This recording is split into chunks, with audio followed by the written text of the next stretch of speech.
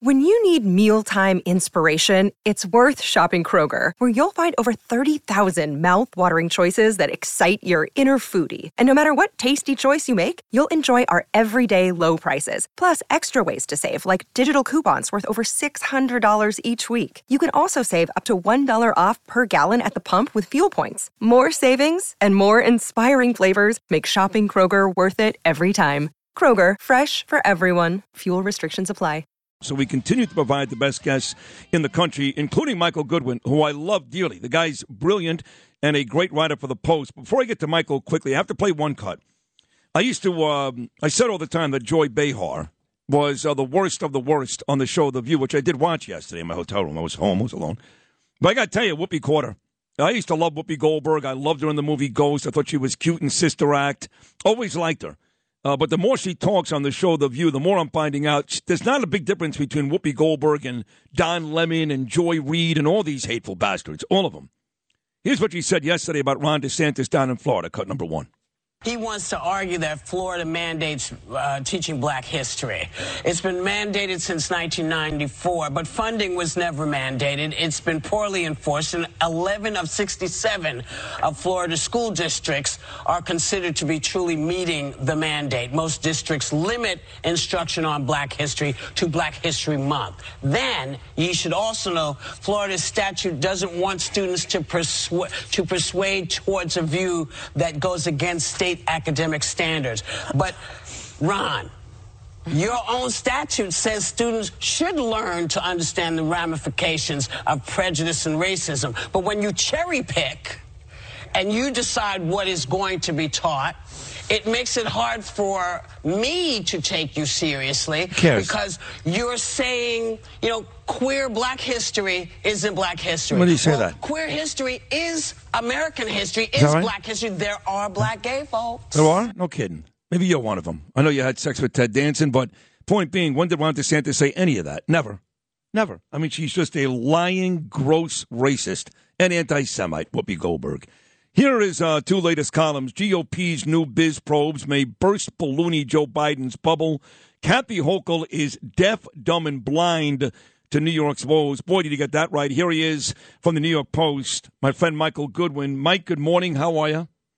Just great, Sid. Thank you. Good to have you back here. I just played that cut from Whoopi. I'm not sure if you like her. Maybe you do. Maybe you don't. None of my business. But, I play something almost every day from Whoopi Goldberg, where she just finds a way to attack. She attacked, for example, a couple of days ago, who's the lady? Nikki Haley. And yesterday It was Ron DeSantis. So any way to attack a Republican candidate, she'll apply whatever is good for today. Racist and homophobe. She does it all the time, Mike, all the time.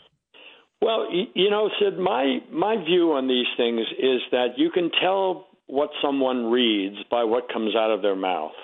And I would say that Whoopi Goldberg only reads the New York Times, and so she gets all of her news in a distorted fashion. So it's the Times that's peddling this nonsense. First it was Don't Say Gay, right? Remember that bill about in teaching in Florida? Which by the way, it's a great bill, and all it is a parental act bill which never, ever, ever uses the word gay, ever. That's right. Exactly right. But somehow, you get these naming rights for legislation. So Democrats always name Republican legislation in ways that are the most partisan possible. And then Whoopi Goldberg and people like her just mimic that. It becomes their brain food. They don't read anything else. They don't entertain any other ideas or viewpoints. They simplify it all in this most partisan fashion, designed to do the work of the Democratic Party. I mean, the Democratic Party ought to be paying her network advertising fees, because every time she opens her mouth, it's an advertisement for Democrats. I used to think it was no big deal, Mike, whatever, she's on TV, but I have to tell you that there are so many people, maybe not millions, maybe not 10 million, maybe even if it's 2 million, there are so many people that tune into these shows and take what these people say as gospel, from young ages to adults. And I believe now it's not just the TV. It's dangerous, because you do start to create a society of people maybe only one or two, but they get crazy. They take it to the next level, and they go, oh, that DeSantis, and he hates gays. And we've seen people commit violent acts. I don't think Whoopi understands that because she's ignorant and in some cases stupid, the damage she's actually causing.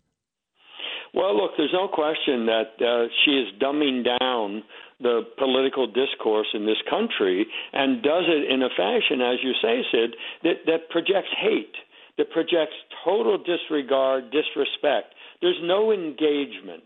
There's simply a lecture. And you know when she's giving these speeches, she read this somewhere, right? She didn't study the situation and then write her own talking points. She's reading from something. Now, look, I get lots of emails from people in both parties, but I have to say there is on the left an industry of those who demonize the right. It's a much more prevalent and bigger group, and they're always asking for money. It's vote blue, democracy now, and they're always on the attack.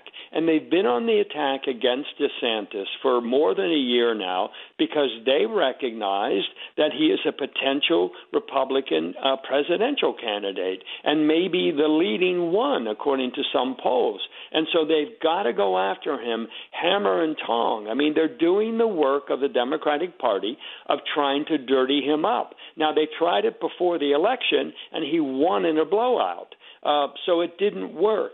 But they're not going to give it up. They're raising money constantly. Whoopi Goldberg is kind of a spokesperson for that wing of the party, and she has this platform, and that's how the Democrats operate. And the Republicans don't really have an answer to that. They don't have, other than a few people on television who are on the right. I mean, the left has MSNBC, it has the broadcast network, CNN. The right has some parts of Fox News. But Fox News has always been more equal in the sense it will have the Democratic point of view on there. It may be 1/3 instead of 1/2, but it's there and it's clear and it's given space and time.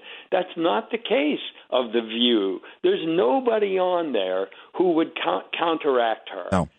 Nobody else in that audience. They have a couple of token conservatives, but who are very quiet, who are really sort of left-leaning conservatives, not right-leaning conservatives. No, you're right. The three stars of that show are Whoopi Goldberg, Joy Behar, and Sonny Hostin, and all three of them are brutal in their approach. Now, you're right.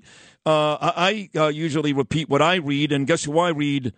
I read you, Mike. And I love this paragraph right here. It goes, to decide housing is public enemy number one, Governor Hochul has to ignore the impact of rampant crime, the nation's highest tax burden, failing public schools, and a declining quality of life. All those problems and others are cited in various surveys of the hundreds of thousands of people who have left New York City and state or hope to. You even quote Mark Twain when he said, and I quote, the difference between the almost right word and the right word is really a large matter. It's a difference between the lightning bug and the lightning. Brilliant, by the way. But you're right. Hochul is out there, and she is deaf, dumb, and blind to New York's woes. You thought maybe when she won, maybe she would start to figure it out. She's not even close. No, and this issue of focusing on housing as though it is the cause of this flight. Now, it's important to remember that New York leads the nation in out-migration. And she says if we don't stop it, if we don't reduce the price of housing, New York will only be affordable for millionaires and billionaires. But she totally misstates and misdiagnoses the problem when she thinks that housing is what's driving people away. Now, granted, the overall cost of living is part of that. But the millionaires and billionaires who are leaving New York, they're leaving New York in greater numbers than the middle class or the poor. And the reason is because of the crime, because of the poor quality of life, because of the tax structure, which penalizes wealth, because of the poor school system. But these are the real problems that people talk about in these surveys. But Hochul doesn't want to hear them because she doesn't want to do anything about them, or she can't do anything about them because the legislature is so far left. And so it's like looking for your keys where the light is good rather than where you actually lost your keys. I mean, it's easier to talk about housing. But even that, she wants to force suburban towns to give up a lot of single-family zoning and build apartment towers. That is not going to go over well with a lot of suburban legislators. Agreed. And you've been pretty high on Eric Adams. You were initially very high, and then you kind of came down a little bit. Now I become very friendly with the mayor. That's true. We talk almost every day. We go for dinner every couple of weeks. He is willing to listen to me, a Republican voice. I'm not a raging Republican like the New York Daily News wrote 2 weeks ago. I'm pro-choice. I'm pro-gay marriage, but I am Republican. He's willing to listen to me, but it's not been a very good run. And when we talk about education, one day he likes charter schools. He's up in Albany a couple of days ago. I couldn't tell if he likes charter schools. Where are you today, Michael Goodwin, with the mayor, Eric Adams?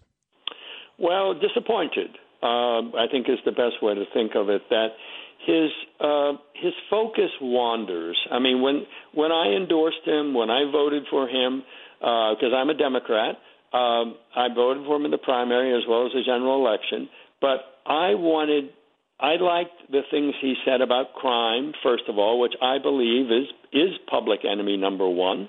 I liked what he said about charters, and I like what he even said about taxes, that the city needed to have a more rational tax structure going forward.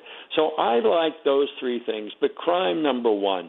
And there's no denying that there has been some progress in terms of murders and shooting, both of which are pretty much down double-digit from the year before he became mayor. But it doesn't end there. The shoplifting, for example, the assaults on the street, he's trying to do things, but it doesn't seem consistent. It doesn't seem determined enough.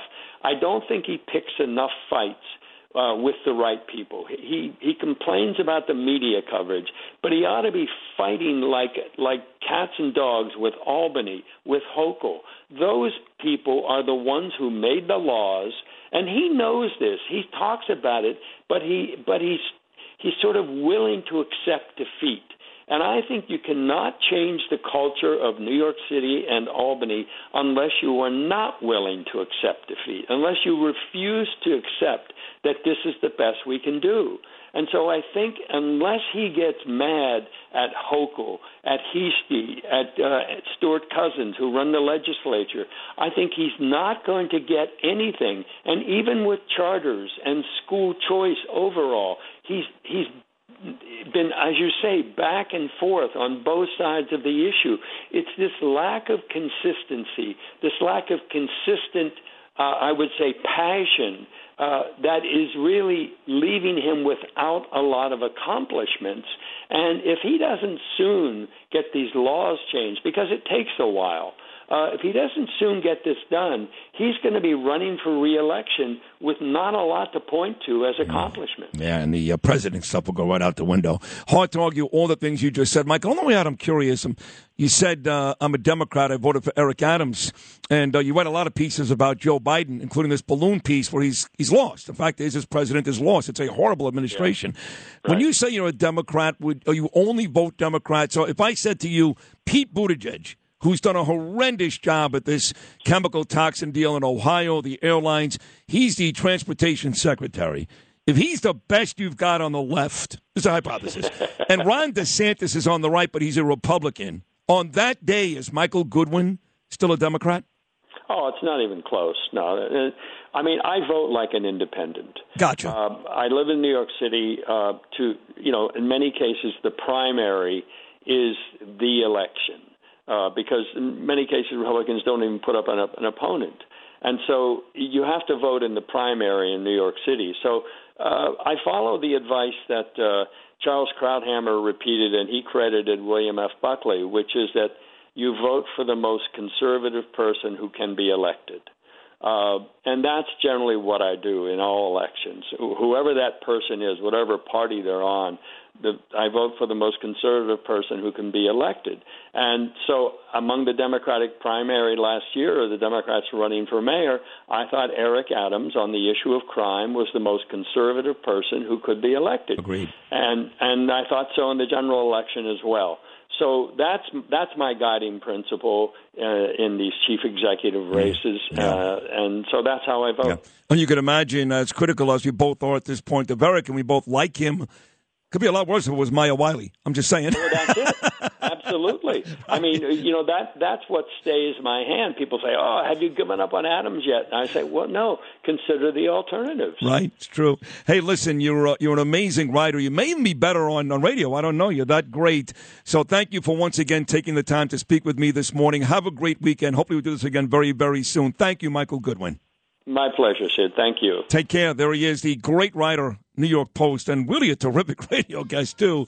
Michael Goodwin, here on Sid and Friends in the Morning.